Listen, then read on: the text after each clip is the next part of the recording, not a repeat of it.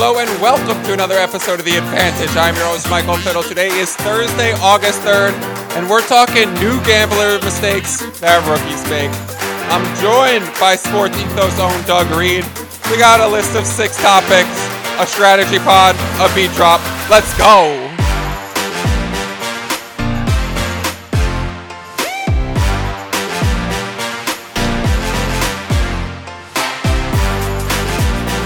This pod teaches you not to be a gambling schmuck. What did TLC say? We ain't want no scrubs. Scrub is a guy can't get no love from me. Don't be a gambling scrub.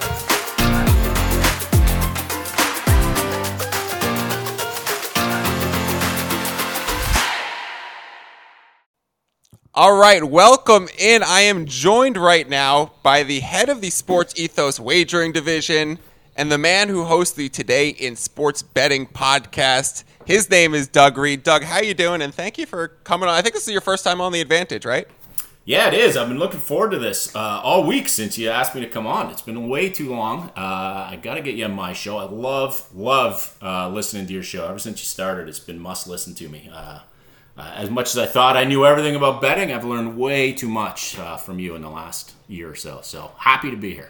I appreciate that. I appreciate the kind words. And the reason why we haven't always, we've been in contact and we've been talking betting and lines for over a year now. Doug is also can be found with his best bets. He focuses on the MLB, college sports, college basketball, college football. He's crushing those things in the Sports Ethos Wager Pass and Discord, so get in there, like I often say on this podcast. But, Doug, the people who listen to this pod know I'm NBA and NFL strictly. So we haven't really been able to cross-collaborate because, you're breaking down MLB slates while I'm doing NBA slates. But today's episode, and the reason why we're getting together today is something I'm really excited for. We are both veterans in the sports betting industry. So today is a basic overview, a little bit of a strategy episode on how to avoid some of the classic rookie mistakes and pitfalls that new gamblers make when they start approaching the sports gambling world. And I think now is actually the best time to do that, Doug, because it's Thursday, August 3rd. Tonight's the Hall of Fame game between the Jets and the Browns. We're right around the corner from NFL season starting, which is the time of the year when you probably get the most influx of new bettors into the market, people returning to being sports bettors and people being re-engaged with betting content and how to go about this. So now is actually the time when a lot of these people are going to start making these mistakes. So me and Doug are here. I told Doug for this episode to come up with a list of 3 things that are his rookie mistakes and tips on how to avoid them or things that he thinks are under-discussed for new gamblers. Doug, to be totally transparent to the audience before we get started, I gave you one rule before the pod. Do you want to tell the people what the rule was? The one rule to talk about how great parlays are and how I'm a huge fan of parlays? So I told. I'm talking to the wrong guy. You mean don't talk about parlays? I told Doug, come up with a list of 3, but the people who listen to this pod certainly know I'll handle the parlay one. So my first question for you, Doug, is would you like me to share the intro rant and start screaming about how bad parlays are, or would you like to kick us off and give us your first rookie mistake? No, I want to hear your rant. I've heard it a few times, and I love it because I agree with everything you say. It just reconfirms everything I believe. But you say it much more eloquently and much more passionately, so I'll leave the floor to you, my man. Eloquently is a funny word choice for there. Passionately, definitely agree. Doug, when I'm talking about parlays or rookie mistakes or these things, and I want to preface this before I sound like a raging, angry person on this podcast, I come from the perspective of we need to give some tough love to the people who are not realizing how dumb what they are doing truly is. So just approaching someone and saying, hey, if you really study the math behind parlays, they're minus EV bets and it's not really a winning strategy and it's not the best bets to place. But I understand if you think you're having more fun. No. That's not how I go about this. And the reason why you say passionate about this is because I don't care very off the bat to say, if you are betting parlays, you're dumb as fuck. It is the stupidest thing you can do as a sports bettor, as a new entering the market, is to start playing parlays with any sort of regularity whatsoever. I think it's the obvious place to start for the worst mistakes. I think new gamblers fall into this pitfall all the time. They see you put two minus 110 lines together and you get a 2.6x multiplier. You think, whoa, bet $100 to win 260 and only two things need to go right. Then you start putting 4, 5, 8, 9, 10 things together, and that multiplier grows and grows and grows, and it looks sexy. But what bettors, and specifically new bettors, fail to realize, Doug, is that these multipliers that you are given about parlays are actually costing you value. They are not multipliers. They are traps that reduce the value of your bet. Every time that multiplier grows, the ratio of proportion of value lost actually increases. So they are not multipliers. They are mousetraps. And you think about it, that two-leg parlay, I'll go over some basic math here. A two-leg parlay on standard odds has a 2.6x multiplier. However, there are 4 possible outcome combinations to choosing 2 events. If you start growing that, as I'll say, when we start to add on legs, it starts to get more costly. When you have a 5-leg parlay, you get a 45x multiplier. So you're thinking, wow, only 4 things need to go right for me to bet this $100 and win $4,500. It looks sexy.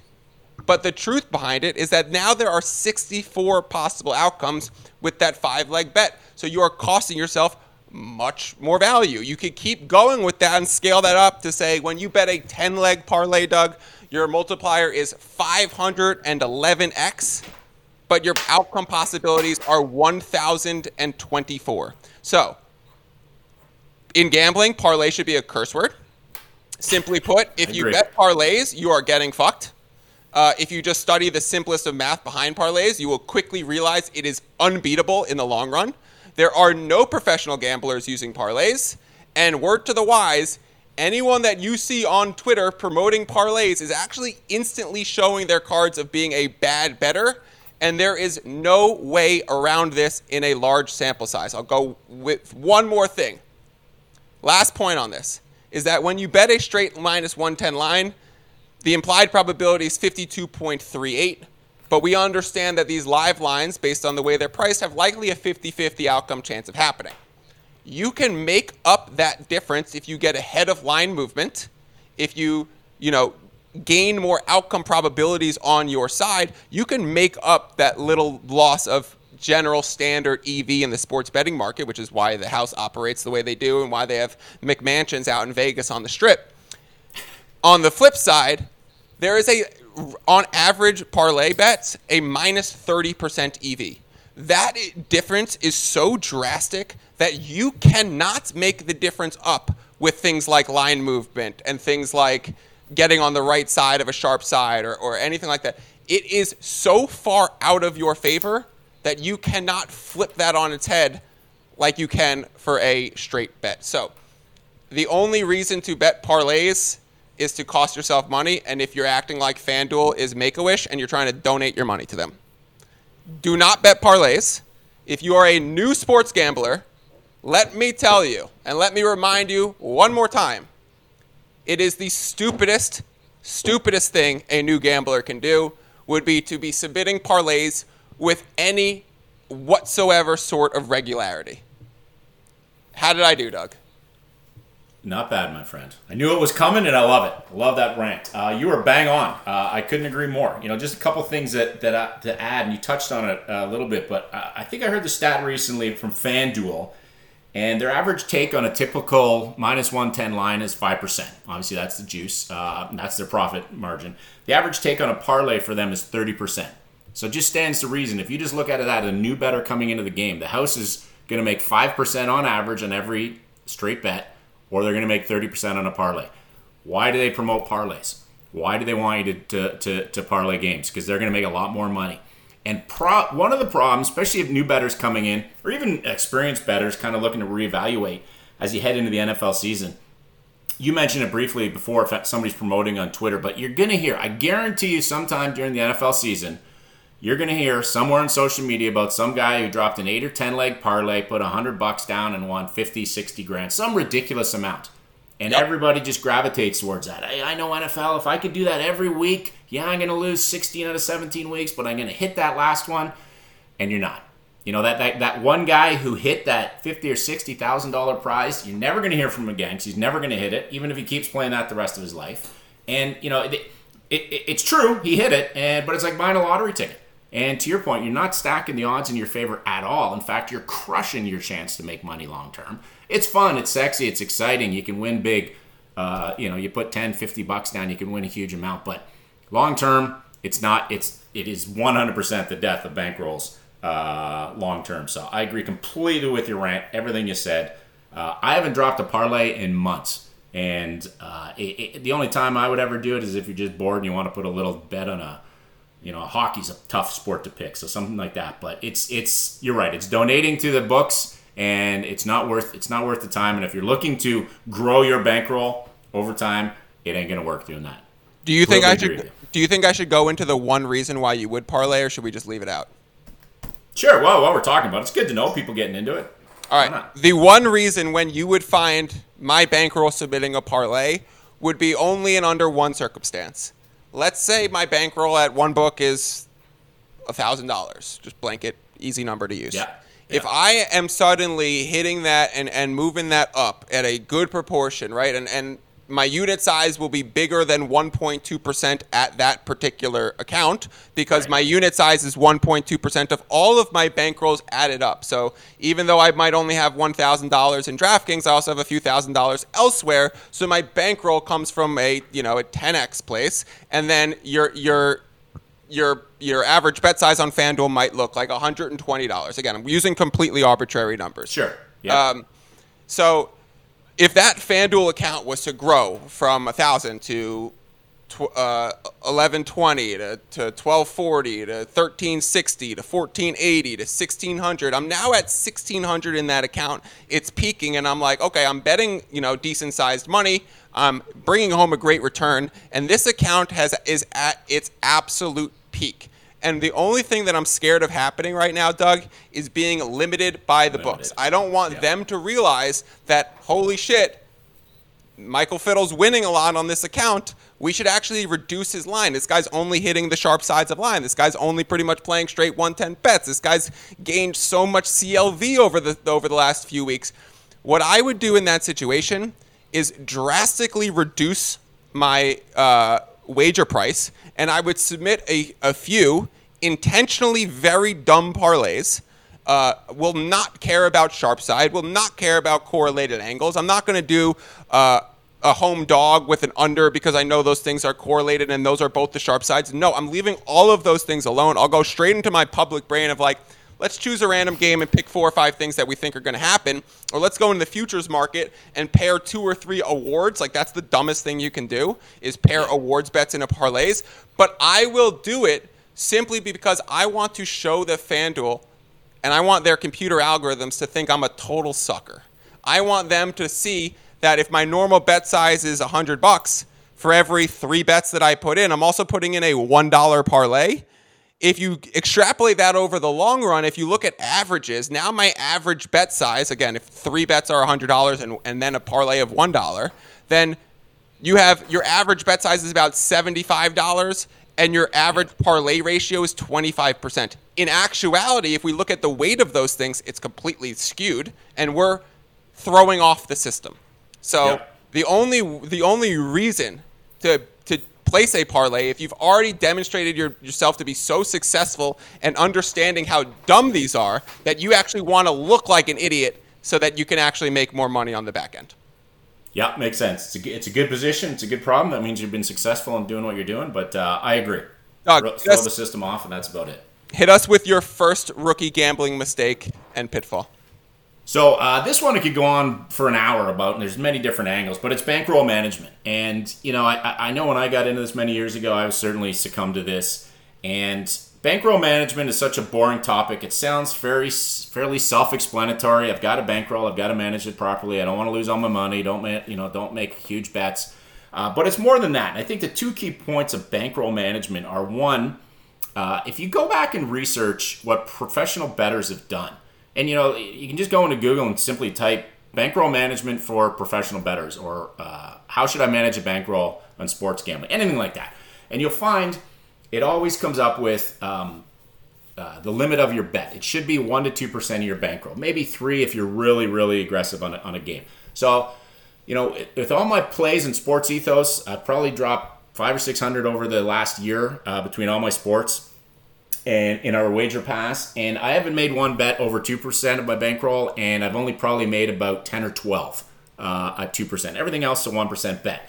And the reason is, if you're in this for the long haul, and I know a lot of people who are going to be listening are recreational, they're either starting out going in the NFL or they've been doing it for a little while, and they're in it for the fun. They want to sit down. They live in New York. They're a Jets fan. They got their Aaron Rodgers jersey. They want to watch the first game against the Bills.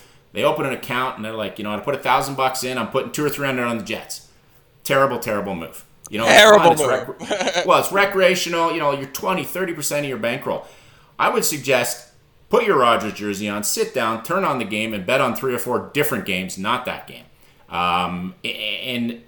But to get back to the 1 or 2% of your bankroll for each bet you make, that will allow you to sustain betting for a longer period of time. You're going to have hot streaks, you're going to have cold streaks, but if you're limiting the amount that you bet, you'll never be sure. You can argue that you won't rapidly increase your bankroll, but you won't rapidly decrease it.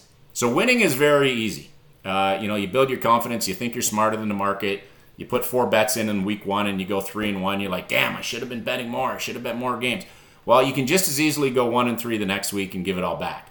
So if you're managing the amount that you bet, your highs won't be as high, but what professional wagers do better than the average Joe is they manage the downside.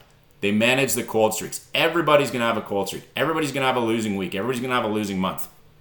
And if you're limiting your bets to 1 or 2% of your bankroll, you can sustain that. If you're going in with a $1,000 budget and you're throwing $100 on a game right away and you have a bad week or two, you've cut your bankroll in half. You're down to $500, $400, something, and you're like, oh my gosh, what am I doing? And then panic starts to hit in. Maybe you double down. Maybe you ratchet your bets down. There's no way you're making that back up. So it's a simple process, and it's not something that you or I have come up with. Oh, we just pulled that number out of the air. It is what professional gamblers have been doing for decades. If you do some research on it, if you hear them interviewed, if you read up on it, they limit their bets predominantly to 1 or 2%. So, if you hear these pundits, this is a 5-star bet, 5% of your bankroll, ignore them. Like, you hear that all the time. It's oh comical. My God. And as gambling has been legalized, across the States and Canada, everybody's getting into it, and there's all kinds of experts coming out, and, you almost feel like texting these guys saying, have you ever done an ounce of research? Like, nobody bets 5% of their bankroll consistently. And, you see it all the time. So bankroll management 101 is limit your bets to 1 or 2%. Second part of bankroll management is set a unit price. So it kind of ties into the first one. But set a set unit of what you're going to wager. So whether it be $100, whether it be $50, and just bet that same amount every time. Don't look at don't look at week 1 the NFL and say, well, I really like the Jets game. I'm going to bet $200 on that, and then the other games I'm going to bet $50 on that. Set a unit price. Again, you can better withstand the highs and lows of the season. You can better manage your bankroll. And again, this isn't me making this up or you making this up.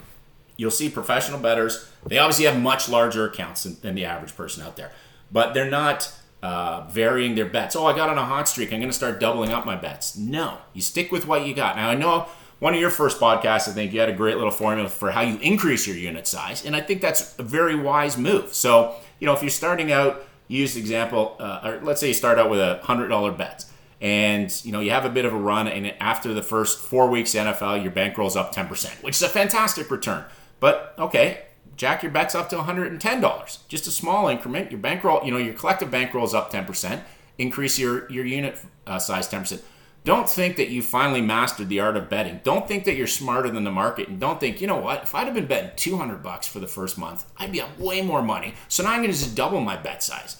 Because you can go cold just as easily as you went hot, and then you'll start to crush your bankroll. So I really believe in set your unit size. As it goes up, increase it. As you go down, don't necessarily decrease it. So if you go on a bit of a losing streak, don't drop your $100 bets down to 90, because that just makes it harder to climb back out of the hole. And, have your process, stick to your process, but stick to the unit size.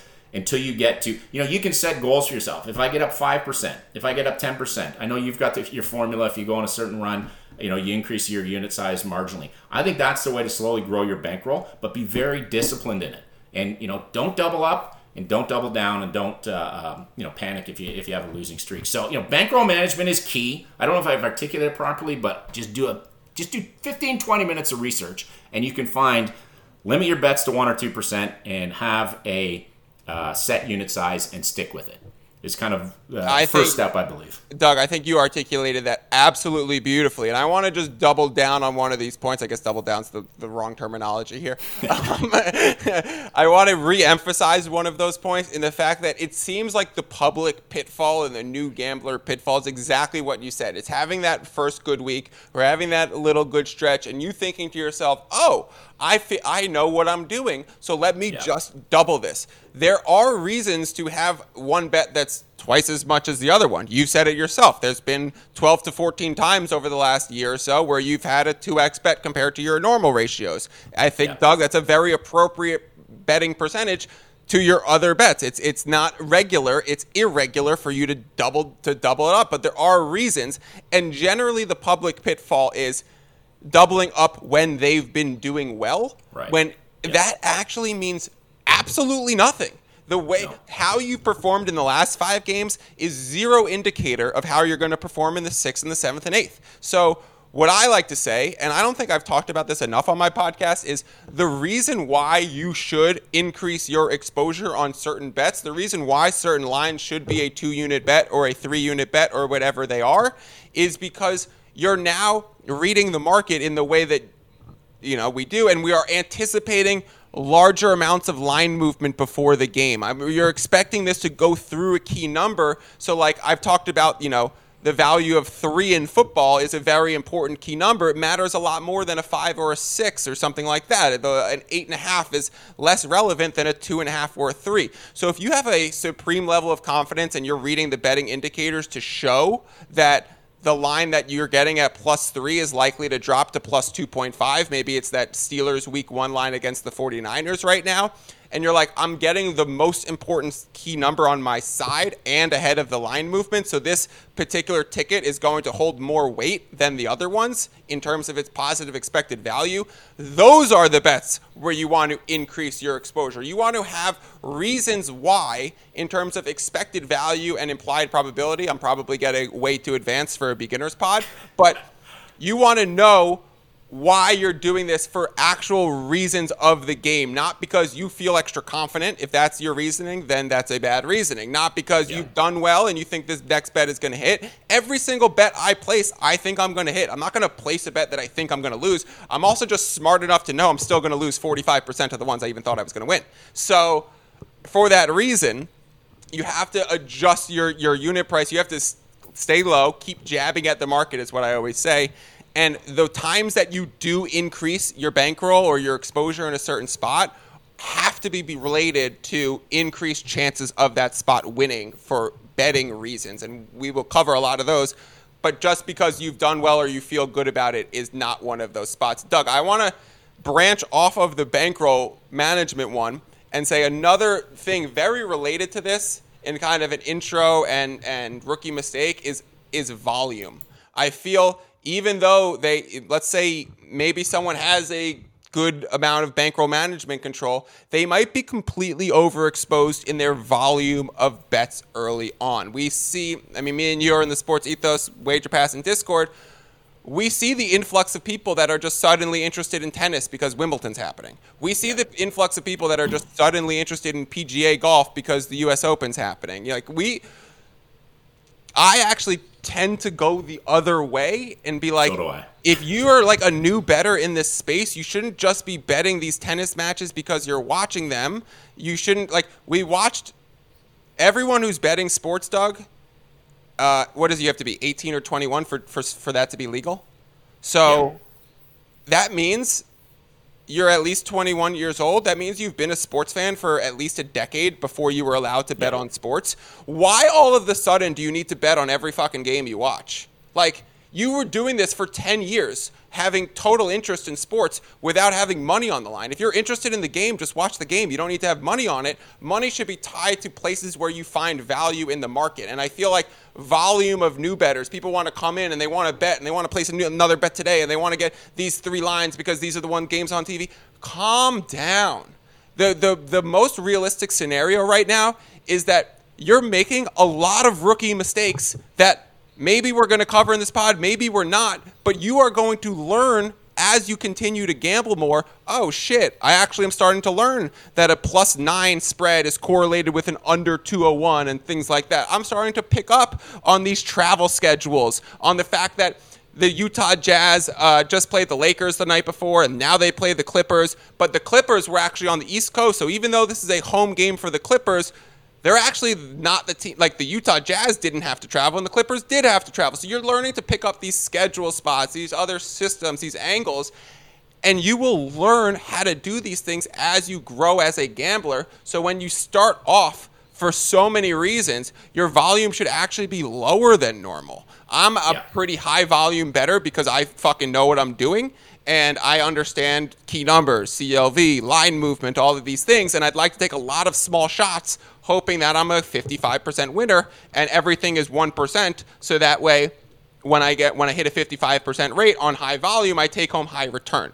If I was a new bettor in the space, and when I was a new bettor in the space, when I started doing this when I was a freshman in college, which I guess means you have to be 18, not 21, right? Just figure that one out myself. So when I started doing this, I would go to the library at college, Doug, and I would track professional gamblers, and I would only place the bet if I got the exact same bet at the exact same odds and the exact same amount of unit exposure. And I understood tailing a professional or tailing someone that you trust only means exact same number, exact same odds, exact same exposure, because if I have a roughly 55% hit rate and someone starts to tail me, they will have roughly 55% hit rate no matter which bets they take, as long as they're taking the exact same ones. You might not have the amount of ROI because the amount of bet volume impacts ROI, but you should have the same amount of take-home percentage. And for that reason, when you are new in gambling, keep your volume level very low to start. Learn to skip games. If you didn't get the good line that you think another person got, then that line is gone. Then you don't need to bet the game. You could simply watch it and remember that you were a fan for 10 years before you were betting money on games. So why do we need to bet on games? And also, Doug, this is blasphemy to me.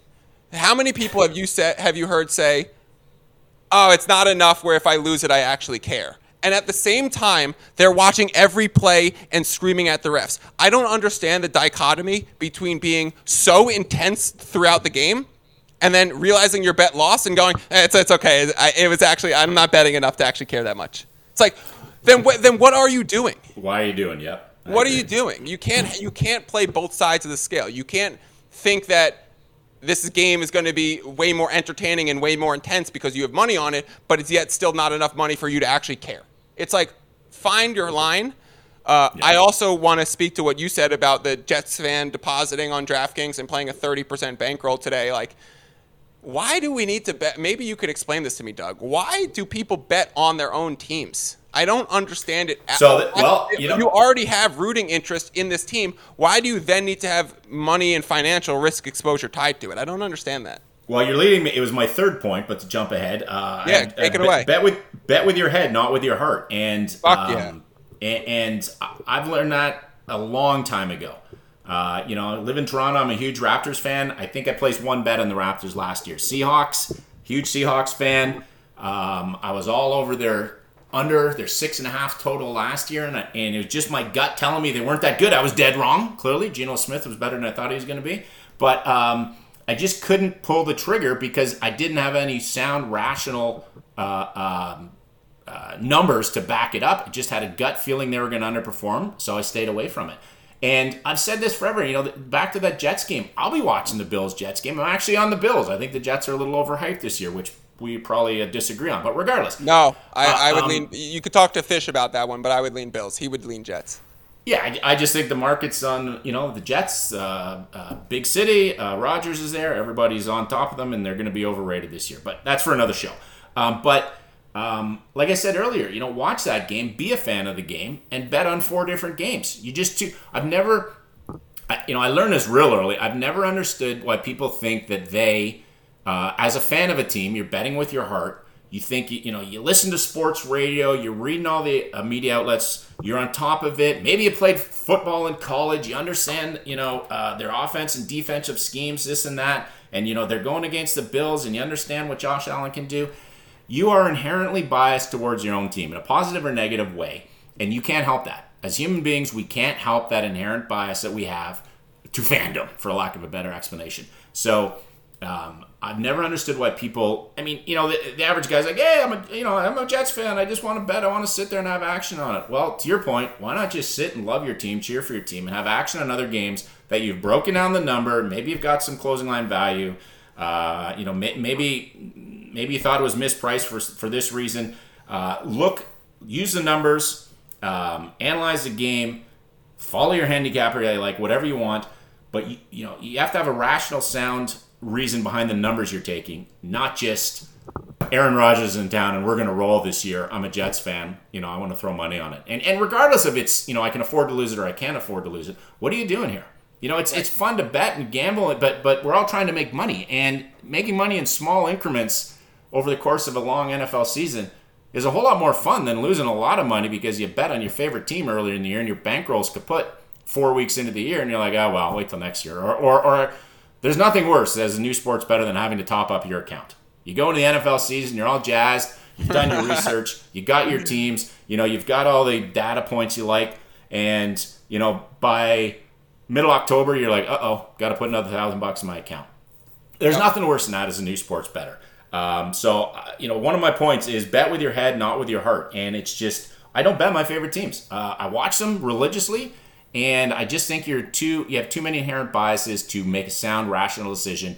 And with such a fine margin, you throwing the numbers back and forth, to be a successful bettor, you basically have to clear that 52.4%, call 53% hurdle. It's such a fine line. You don't want to be, if you make 100 bets in the NFL season and 10 of them are on your favorite team, well, those biases may swing you a little too much, and then you're not going to reach that 54% threshold just by losing 1 or 2 games. It's as simple as that. And you can't be... Listen, I know, it's fun to watch. It's fun to have action on your game, but it's more fun to make money. Yep. So have action on other games and watch your team play. Doug, there's a few things I always say that I think are nice to chime in now. I say placing bets should not be fun. Winning bets should be fun, and losing bets should be the opposite of fun, right? So losing bets should suck. Winning bets should be fun. And placing bets, like the act of placing bets, if that's like starting to give you...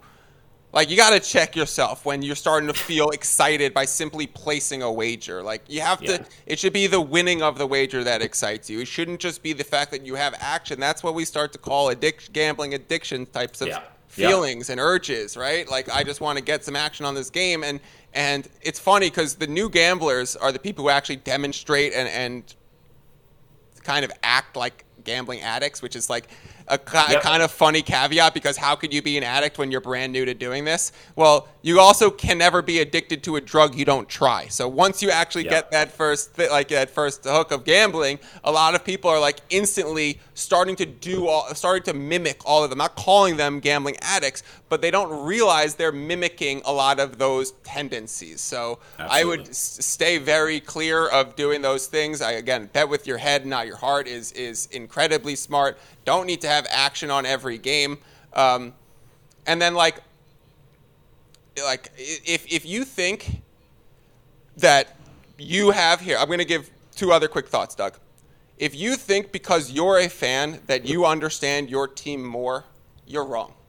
You are up against companies, stat readers, people who are trained analytics experts with millions of dollars of formulas, with teams of people, with these high-level computer algorithms calculating all of these things that are so far above your head.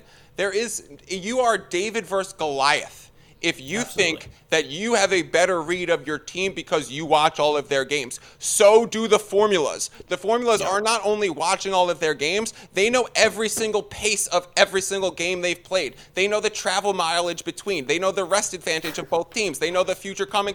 They know so much more than you. You are not smarter than them. And then secondly, if you are that former athlete and you think that I really know basketball. I'm a guy who knows hoops, whatever.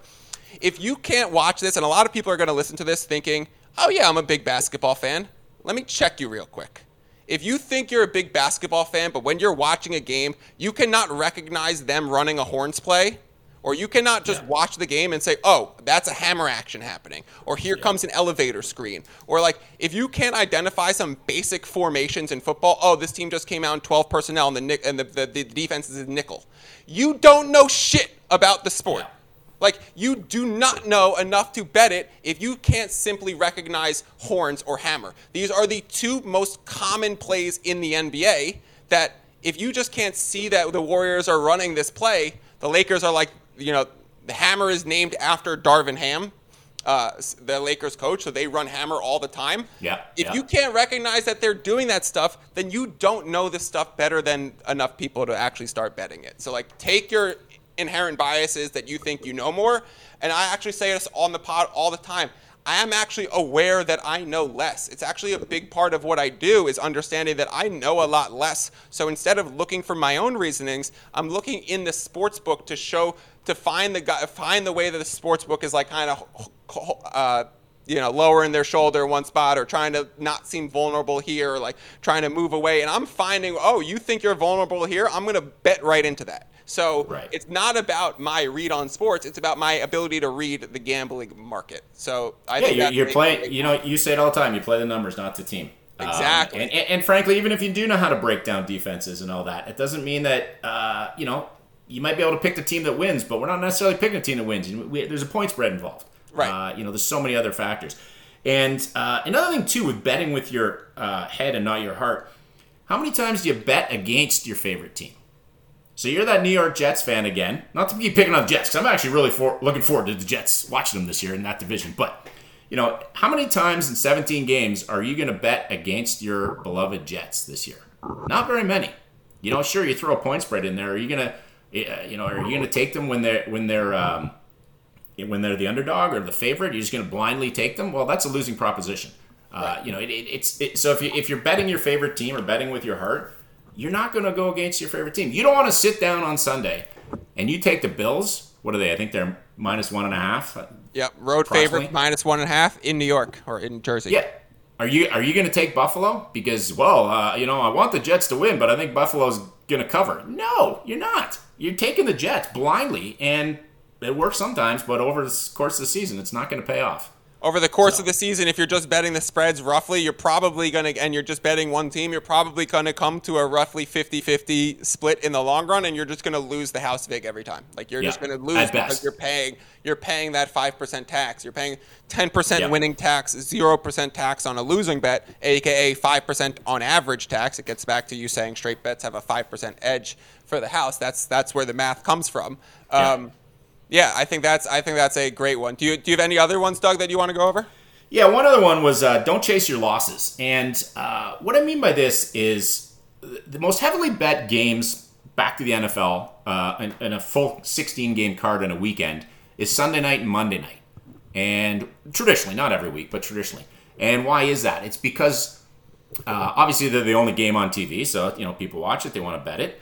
Because everyone lost money on the 1s and the 4s, isn't it? That's why. Like I put down 4 bets first Sunday of the year. I'm 1-3. I bet $100 each game. I won 100. I lost 300. I'm down 200. It's Sunday night. I did all my analysis all week. I didn't like the Sunday night game, but all of a sudden I'm down $200. I didn't expect that. Okay, well now let me look at this. It's 6 o'clock in the East Sunday. The game's starting in a couple hours. Let me break down this game. No.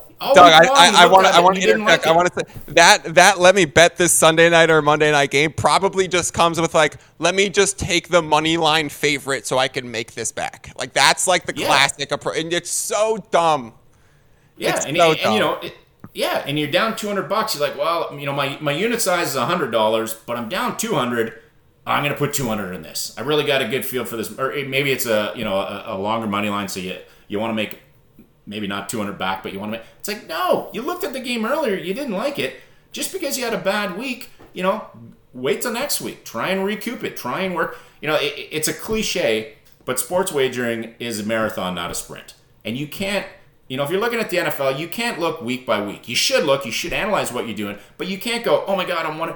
Conversely, let's flip that around. Let's say you're 3-1 to start, and you're like, and the one game you lost was a late fumble that didn't cover the spread. You're like, damn, I should be 4-0. I totally understand this market. I'm well ahead of the books. What's the Sunday night game? I'm dropping more money on that. No, right? You didn't like it all week long. I love this. Don't bet on it. And you know what?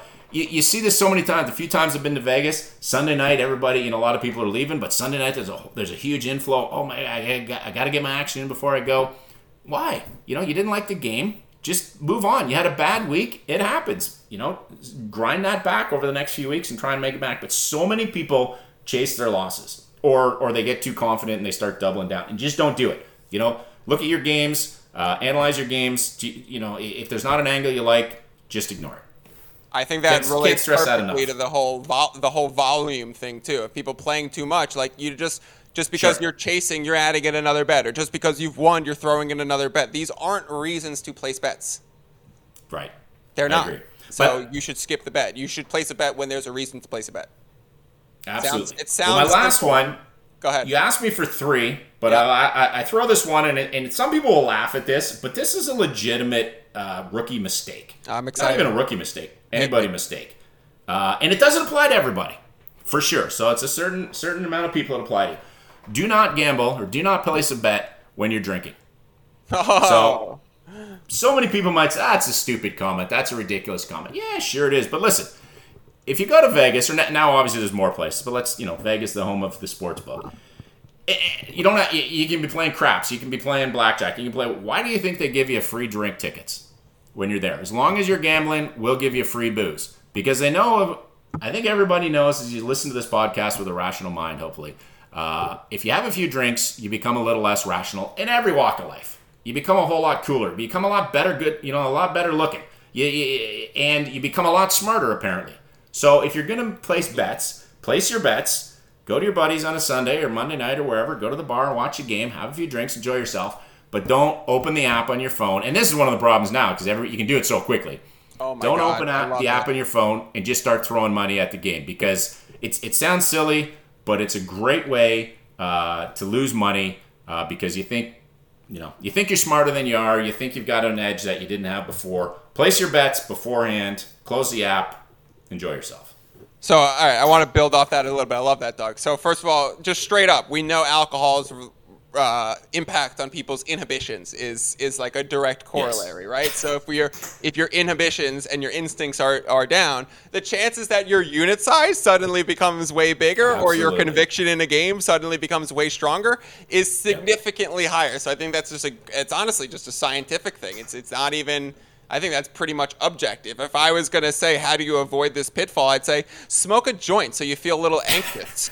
If you smoke a joint and you get high off weed instead of alcohol, then you're going to be a little anxious and your bet size is probably going to go down. Yeah. So that would be my suggestion for that, Doug. But I also want to come in, and you said at the end, like, don't chase your losses, like don't and a big part of that was don't open the app while you're watching the game. And this is the perfect point for me to build off about how bullshit and how illegal the cash out feature of these games should be. So you should never, ever, there's actually one example I could include it at the end, use the cash out feature, and let me explain why. So for people, the public people and the beginners in this space kind of use cash out features in two different ways. So I'll explain this situationally, Doug. I know I did the parlays with some math.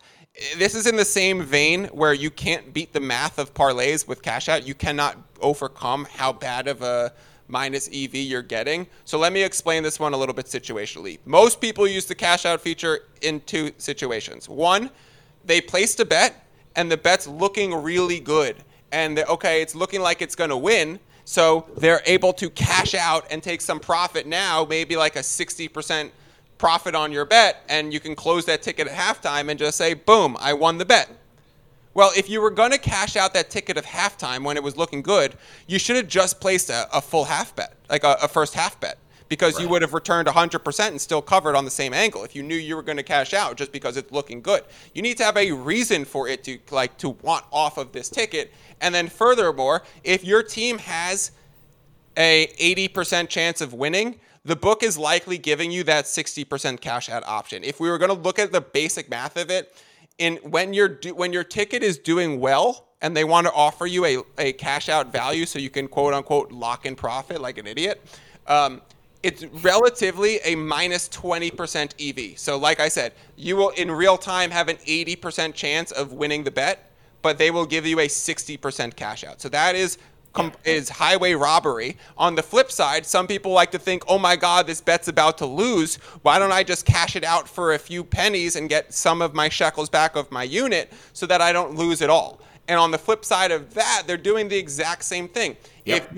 If your chances that you're going to lose the bet are now 60%, they're making you pay 80%. If your bet chance that you're going to lose is 90%, they're making you pay 98%. Like they're making you pay a significantly higher percentage to get out of a bet or to take home a bet.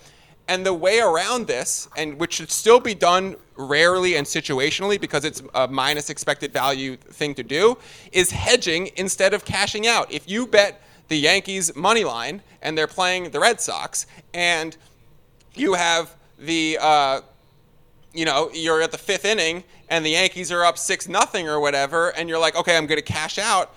You shouldn't actually do that. What you should do in that situation where you have reasons where you want off a bet is you should actually, in that situation, bet the live line of the Red Sox money line. So that's a hedge instead of a cash out. Now, a hedge in its basic math will give you a minus 10% EV on average, where a cash out is a minus 20%. So both of these things should be done situationally. A good situation that might call for a hedge is a key player gets hurt, or a key player's in really big foul trouble, or something major swings that, like if LeBron suddenly gets hurt and the Lakers are up 12, I don't feel great about my Lakers minus 4.5 anymore. I might want to sell off, but the correct thing to do in that situation is to hedge. Doug, let me give you the one reason why you should ever cash out. Do you know what it is? Ever cash out a bet? The only one reason why you should ever hit the cash out button. Tell me. You got me stumped. Okay, so if you already did the dumbest thing in the world, which was place a parlay. Yeah. The truth is, the second dumbest thing you can do, if you cash out of parlays that look like they're going to win, it is the most criminally dumb thing in the world. Like that is, I'll slap you in the face through the computer. So, but the only one time that it's worth doing this, Doug, let's say I put in one of these stupid $2 parlays and I got, it's $2 to win $16,000, right? It's something absurd. And I want off of the ticket for a reason or whatever, and I did not expect to win this at all, and I was simply doing this to throw off the operators or whatever, and I did a parlay because I was knowingly being stupid, but now that parlay is actually close to winning. The only reason when you should cash out that ticket is when that has a reason that you want off of it, and then the flip side is you can't hedge it because you would have to put $10,000 into your bank account live to then hit the other line and then hedge it properly. So if you don't have the proper funds to hedge a bet because you got such a long shot parlay, which happens to be doing well, then situationally you could consider cashing out. That should be the only reason to do it when you can't hedge because you would suddenly have to deposit $10,000 into DraftKings. Yeah, I agree. I agree wholeheartedly with you. Cashing out, I mean, it just comes... For people getting into the space, I think you have to ask yourself, why is the book letting me cash out? Yep. These books aren't in the business of goodwill. They're not trying to be, we're trying to, they don't know if you're a new better, experienced better. They don't know who you are. They're trying to make money off you, and they're giving you less a premium, less return than what you should get. Sometimes it looks enticing. It's always a bad move to cash out. I agree completely. So I was actually, Doug, someone reached out to me who was like a marketing person for a sports book and reached out to me asking if I would do like some freelance content and consider doing some stuff for them for in exchange for some money as like a freelance gig, and I looked into their product, and what their product was doing they're like a fantasy type of game where you're only betting money lines and then using cash out features to then try and make as much money you can in a day, so that way, and if you win the day with the most money, then you win a grand prize. So for example, the way this would work is like you would put in a bet at the 7 o'clock game, and then you would hope that that bet is off to a really good start, and then you would cash out of the one and then you'd put in another one for the 7:30, and you'd hope that's out good, and then you cash out, and then you put in another one for the 8 o'clock, and you're trying to stack as much cash out value and then just hit your last bet, so that way you've profited with 4 cash outs and 1 just straight bet win, as opposed to just 1 straight bet win. So that was the way to win these fantasy games, was to play money lines and use cash out features. To which I responded to the person, and I was like, dude, you must not actually listen to what I talk about if you're asking me to do that. Like, you must, like, there is no way I could support or do freelance work for a sports book that would directly shoot in the face of everything I talk about as good gambling practices. So this sports book, I won't mention their name, they only offer money lines and cash outs. They do not offer any other type of line. And they asked me to do some freelance content, and I gave them the bird. Yeah, interesting if you're just playing fun money, but if you're actually betting money and taking it out early, that's I was like, I don't think my people want to listen to this. And then I look like a complete kind of going against everything you've said. Yeah, I think, Doug, just let's quickly hit on a few others. Like, we don't need to go in depth on them, but it seems like playing money lines instead of spreads is a common rookie mistake. Just thinking that you are getting I'll just play the minus 150 instead of the minus 2.5 situation because I just, I want that extra security.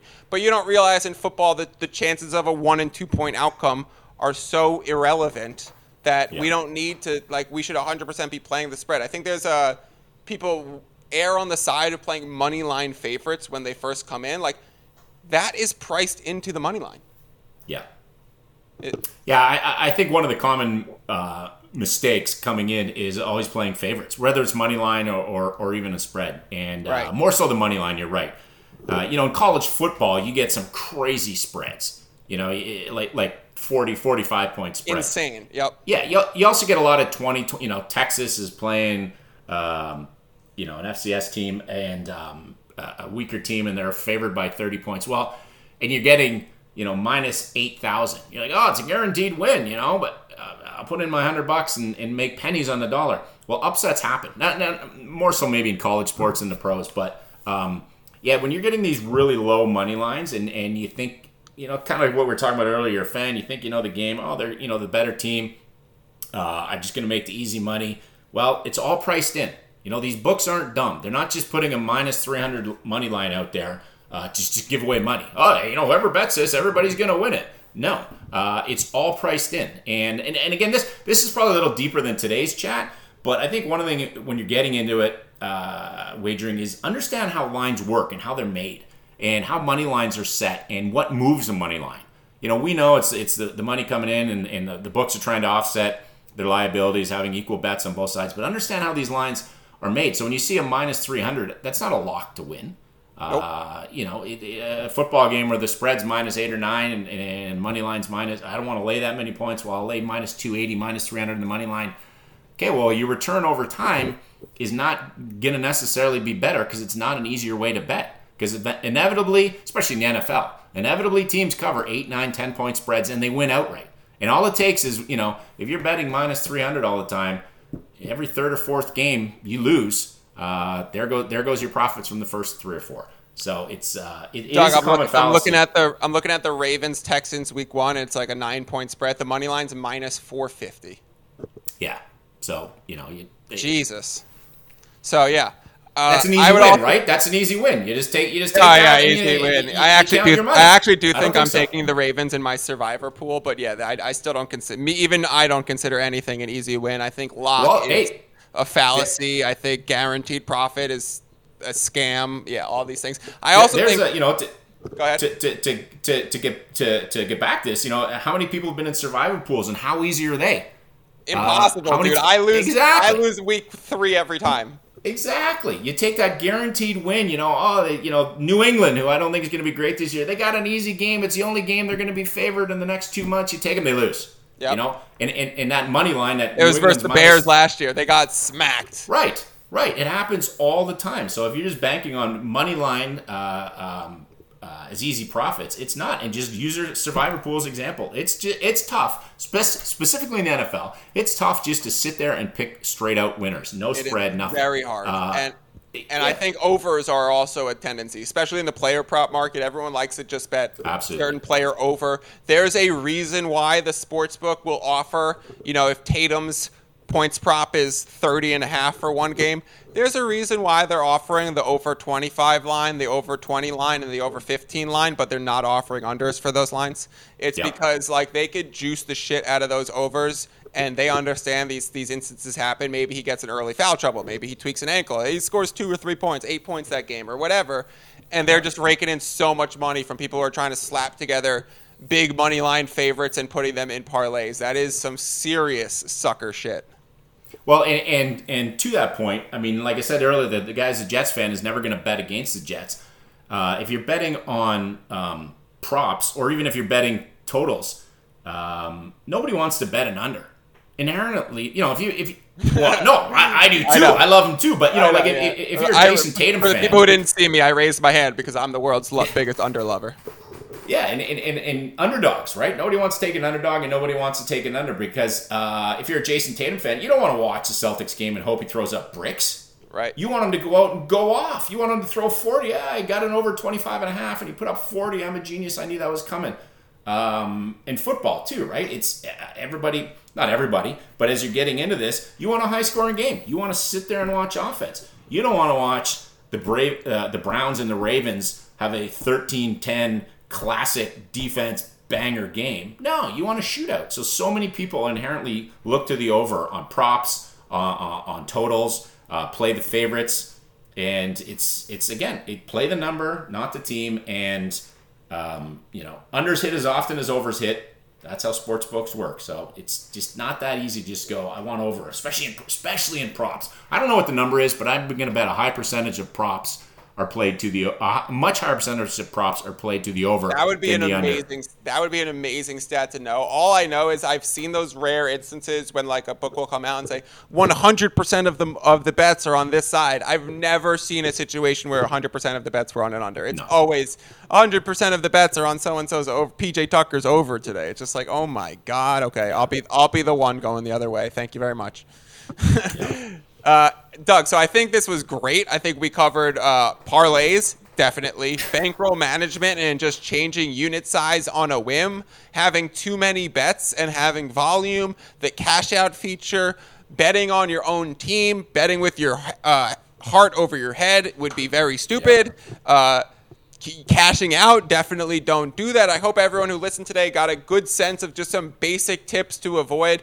There are plenty of more beginning errors, so I would just put a reminder that if you're new to the sports gambling space, keep your volume low as you start to learn these things. As me and Doug hopefully do a few more pods together, as we start to talk some football over the next few weeks and months, you will start to learn and pick up a lot of these tips and tricks, so you don't need to have a lot of bets in now. You can put them in later. Doug, One thing, if I could just quickly add before we wrap up here, is all the information that you and I have just discussed. I think the best strategy for somebody new, or even if you're trying to, you're looking at what you've been doing and you're wondering what you're doing wrong, take some of these things and just try them for a month or two. Start the NFL season and just bet 1%. If you have a $1,000 bankroll, 1% is $10. Nobody wants to bet $10 on a game. You know what? Go to 2%, bet $20 on a game and just on games. And just roll with that for a couple months and see how it works. Don't cash out your bets. Don't go into parlays. Bet $20 a game through the first 7 or 8 weeks of the NFL. See how that works for you.